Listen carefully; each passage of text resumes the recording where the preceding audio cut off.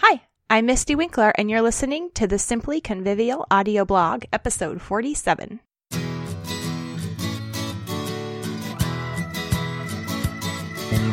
Welcome to the Simply Convivial audio blog, short but meaty focus sessions to help you keep your head in the game as a homeschooling mom.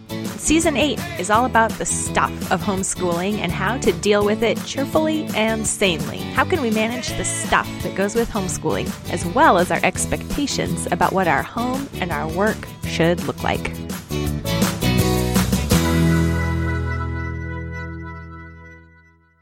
How I cataloged my personal library. You know I love lists, and I also love books. So what could be better than a list of books? How about a list of my books? I won't try to convince you that you need to catalog your books, because you probably don't. But having a catalog of the books on my own shelves is something inherently appealing to me, and it might be to you too. Over the last year or so, I've also helped catalog and organize our church's library as well as my own, so library systems have been on my mind, and I'm glad to be wrapping up both projects. Here's what I used to catalog my library: a Dymo label maker, colored labels for kids' books, the Delicious Library software, or the Library Thing website, a website to find Library of Congress or Dewey Decimal call numbers, and heavy-duty packing tape. If you use Library Thing, a barcode scanner makes entering books much faster, if they have barcodes. The Delicious Library software comes with an app so that you can scan books with your phone. So for my own personal library, I used the Delicious Library software as my cataloging option. It's a Mac-only program, and the Library of Congress call numbers. I simplified the Library of Congress numbers to use only the two numbers following the two letters. What I like most about the Library of Congress system is that it includes fiction and literature, and books written about a piece of literature are shelved next to the book they're about. For the church library, we used Library Thing Online and the Dewey Decimal System, because that's what people are used to.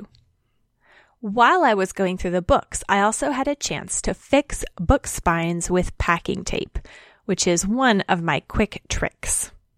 After all, we have a lot of books in our house. I love my books, and I'm not the only one who does, much to my delight.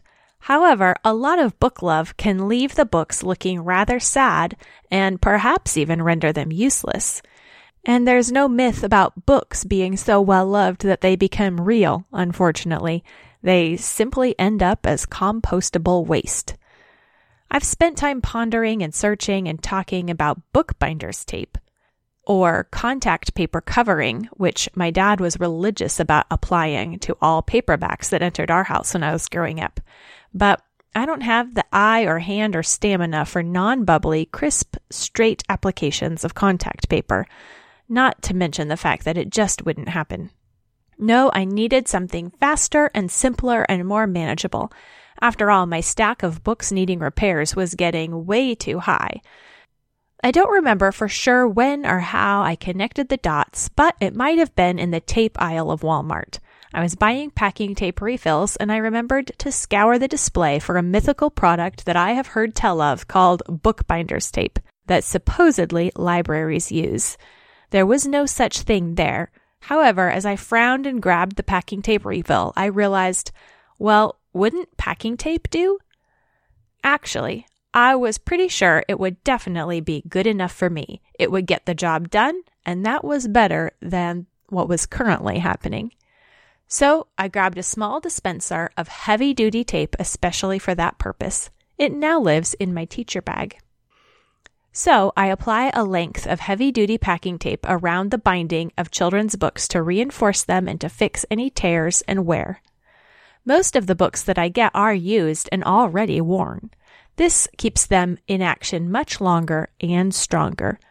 Doing the same thing with a little more care and a strip on the inside of the cover can also replace a torn or worn cover. My current simple book organizing method: a strip of packing tape over the edges, reinforces the cover and the spine and keeps the organizing label on. So, let's go back to how I categorize my books. For kids' books, I put a colored label on the spine of books that I purchased for our 3-year history cycle. I used Avery color coding labels, and I've been pleased with how they work out. There are 4 colors in the pack of labels, and so this is how I've categorized them. Yellow for ancient history, orange for medieval, green for modern, and pink for nature and science books. So all pink labeled books are always out and always shelved together. The history books only have the current year's color out and the rest are boxed away. Now, any hardcover collectible book that we have live in the boys' bedrooms, and they do not get a colored label attached to the hardback spines. The grown-up books I've labeled with their abbreviated Library of Congress call number, but not on the spine. The label is along the back cover, so it's only visible if you pull the book out just a smidge, so my shelves look like normal bookshelves and not library shelves. I thought this was a good compromise. In the Delicious Library software then, I have the notes line in the database where I can put the call number or the color-coded label of the book. So here are the steps that I follow as I enter books into my catalog. I scan the book into the catalog program, look up the LCC call number, enter the LCC call number into the catalog, make a label with the call number and affix it to the book along with a From the Library of label. Then I shelve the book where it belongs. In reality, this is simply a way for me to play with my books. I love going through them and handling them all over again, moving them around and seeing what books become new neighbors as they move from my own intuitive shelving into orderly Library of Congress divisions.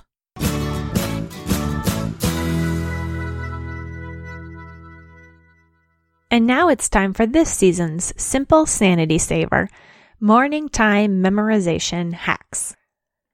The next thing to do is to choose your new memory work. Here are some categories of memory work you might want to choose from.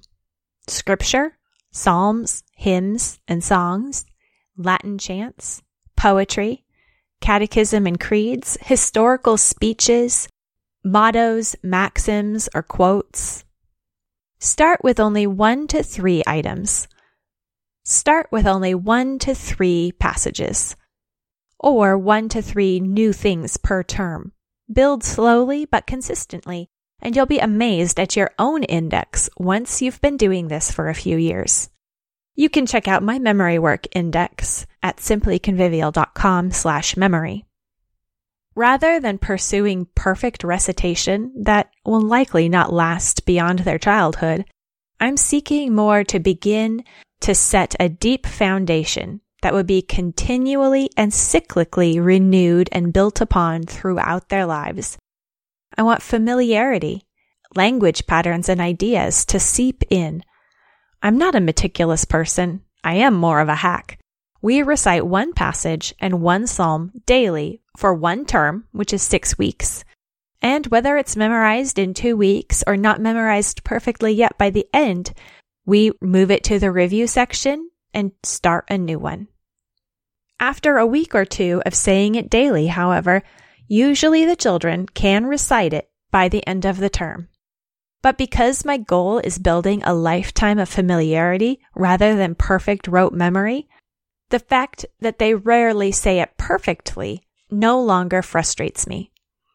This is my own personal good enough and works for us memory method because it keeps my priority on being simple, no pressure, and focused on exposure, familiarity, and whole ideas rather than perfection. If memory work has been a stressful thing in your family, don't give it up. Just pare it back, remove the pressure and expectation, and remember that God's Word is active and will bear fruit in time. Find my free guide, 5 Steps to Starting a Morning Time, at simplyconvivial.com/audio and choose Season 8. Thanks for listening to the Simply Convivial audio blog.